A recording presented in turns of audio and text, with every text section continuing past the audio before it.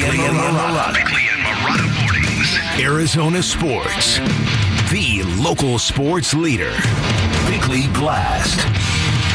Coward is not an unfamiliar term to Kevin Durant. He heard it from everyone and everywhere when he joined the 73-win Warriors in 2016, and he just heard it again from Draymond Green, the player who ironically once conspired with Durant to team up and take down the recently crowned LeBron James. Now, it is one thing for a marquee player like Green to call out Yusuf Nurkic, who I like and who is filling a very necessary role, but who needs to dial it back a notch, in my opinion. Turning your back on Giannis to goof on him when he's standing outside the three-point line is one thing, but to do the same thing and turn your back on Green when he's got the ball in the blocks, that's a little too clownish for my taste. But to call out Durant is something entirely different, and cowardly is not even the worst thing Green said to Durant following their game in San Francisco over the weekend. Now that is inappropriate, especially since Green is angry